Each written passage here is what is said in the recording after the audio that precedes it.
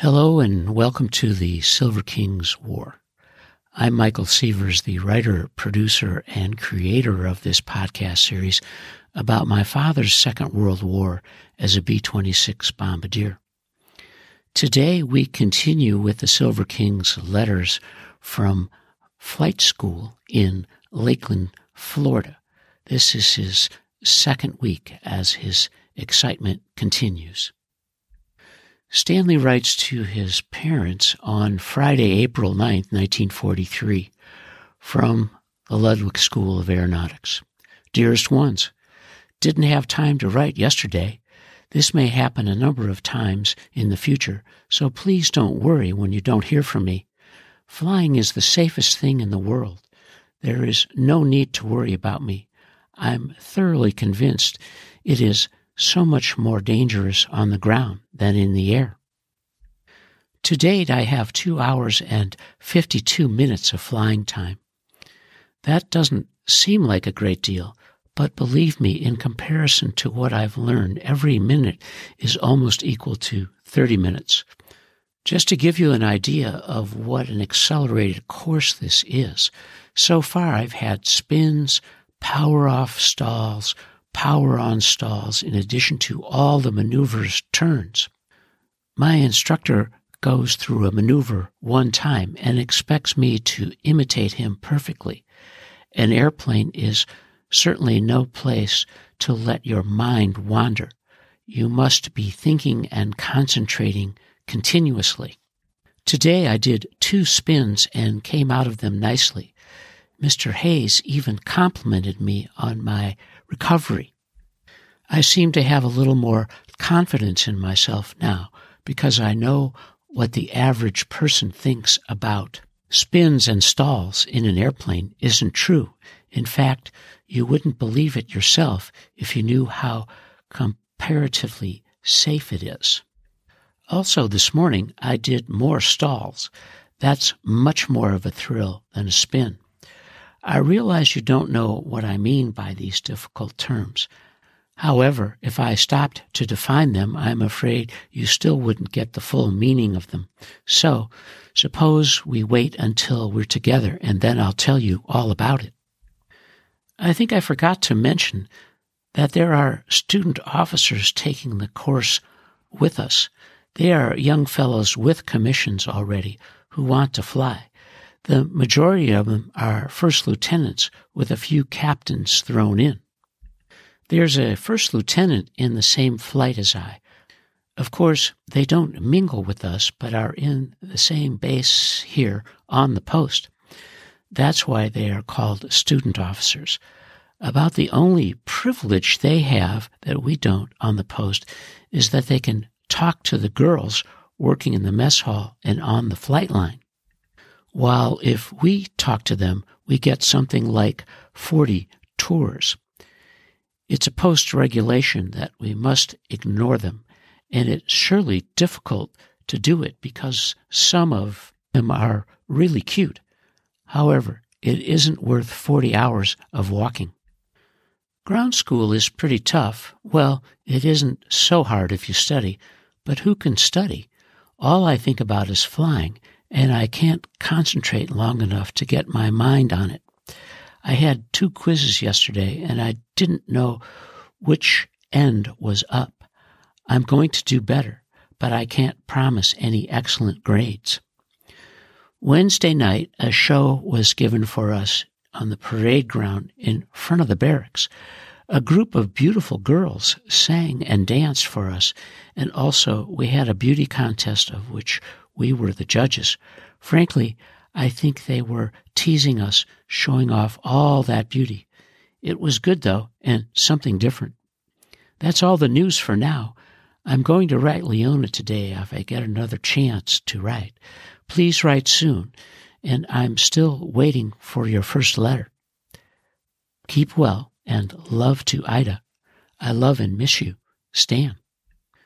Stanley is excited to respond to some new letters from his family as he writes on Friday, April 9th, 1943. Dearest ones, received both of your letters this afternoon. It was surely good to hear from you The mail service is good, so please write often. I know how happy you'll be to get to Chicago. I just wish we could all be there together. Nevertheless, I hope you have a swell time.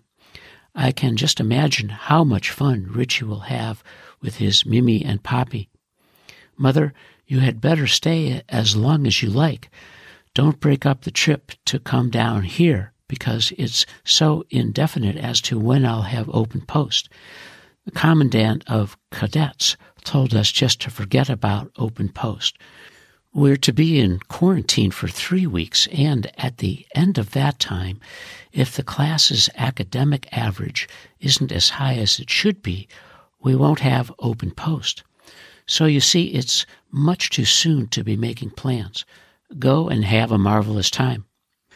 I'm glad the picture came out good. I hope you can find a nice frame for it. I'm going to write Leona now, so we'll close. Keep well. Love to Ida. I love you and I miss you, Stan. And P.S. Don't send any food. I can't use it. Thanks just the same.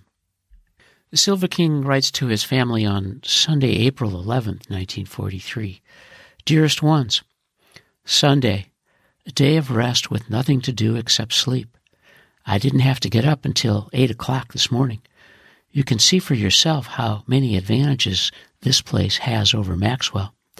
It's like night and day in comparison. Another thing, I don't look forward to Sunday now as much as I did before, because I'm not as tired and don't need the rest as much. And besides, I don't fly on Sunday, and that makes the day very dull. I'll be content to fly all day, every day.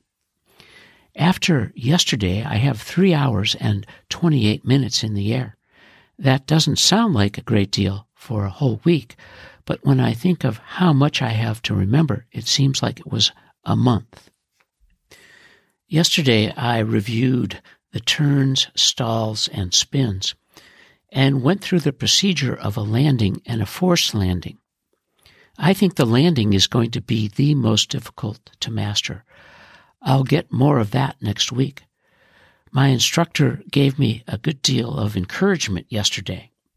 He said if I continue to progress at the same rate as I have up to date, I wouldn't have any trouble with the 10-hour check ride. The 10-hour check ride determines whether a student has the ability to fly, if he's progressing, and if his judgment is as it should be. This is the ride that washes out most of the cadets. If I can get by it, I have a fairly good chance to go through. Believe me, when a fellow gets his wings, he certainly deserves them. You should give him all the support in the world because he really worked for what he got and isn't a 90-day wonder from Officers Candidate School. I pray to God I've got what it takes. I think I gave my instructor a pretty good ride yesterday. My recovery from the spins and stalls wasn't exactly perfect, but I think good enough to satisfy him. You know, it's quite a thrill to spin an airplane. The nose drops forward towards the ground, and then you start spinning like a top, and the ground seems to be coming up to meet you. Then when you pull, your stomach turns a flip, and you feel like you're going through the bottom of the plane. You're in and out of it, though, before you realize it. We usually go up to 4,500 feet before we do anything like that. In that way, we would have plenty of room in case something should go wrong. And that's hardly probable, though, as the planes are trimmed so as to recover from almost anything you could get into. That's why I say it's even safer in the air than on the ground. Landing an airplane is a real ticklish job. When you come in, the plane must be absolutely level, so the wheels hit the ground at the same time. This is particularly difficult on account of the heat rising from the ground. The heat bounces a plane like it was a rubber ball. If I only have enough time to practice it, I might learn to do it as it should be done. In this game, time is of the greatest importance. One must learn to do everything fast and furious. If this was peacetime, it surely would make a difference. That's about it for now. I'll write you in Chicago next time. I know you'll have a swell trip. Give Richie a big hug and kiss for me, and tell him when he gets old enough, I'll teach him to fly. I'm feeling fine. This seems more like a resort than a part of the Army. I just wish you could see the post. You wouldn't believe your eyes. It's so beautiful. Take care of yourselves and keep well. Write soon. Love to Ida. I love you and miss you. Stan. Stanley is gaining confidence and feeling a bit more relaxed, and certainly enjoying the fact that his family's letters are coming through. As he writes on Monday, April 12th, 1943, Dearest ones, it was swell hearing from you this morning. I shall try to answer all your questions as well as I know. My schedule for this week is the opposite of last week. Reveille is 6 a.m. with breakfast at 6:15. At 8:30, we go to classes which last until 10:30, at which time we have calisthenics for an hour. At noon, it's time to eat again. After lunch, I have my only free period of the day. I'm writing you at that time now. At 2:30, I go to the flight line until 5:30. Retreat is 6 o'clock and supper is at 6:15.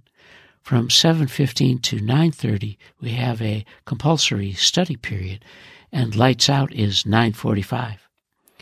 I can see why you thought I didn't have much to do, but my day is fairly well scheduled to keep me busy.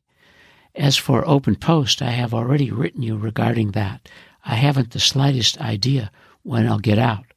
Quarantine is for 3 weeks, and then I can't promise I'll be out.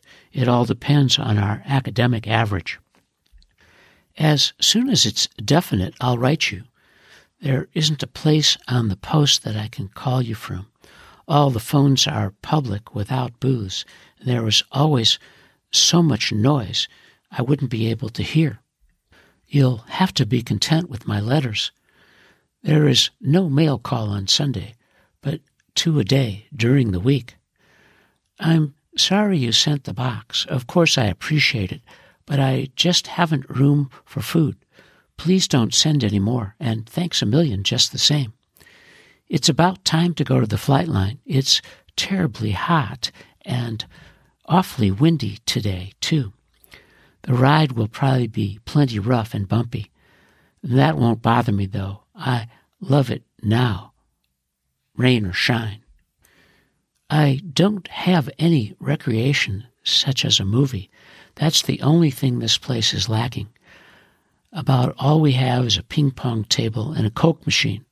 And come to think of it, though, I haven't much time for anything else. I'm contented as it is and have no complaints. Have a swell time in Chicago. I wrote Leona yesterday. I can imagine how happy she will be to have you. Give them my love. Must go now. Keep well. Love to Ida. I love you and miss you. Stan. This is the end of Lakeland Letters Part 2, as our hero, the Silver King, is about halfway through pilot school. And you are listening to the Silver King's War.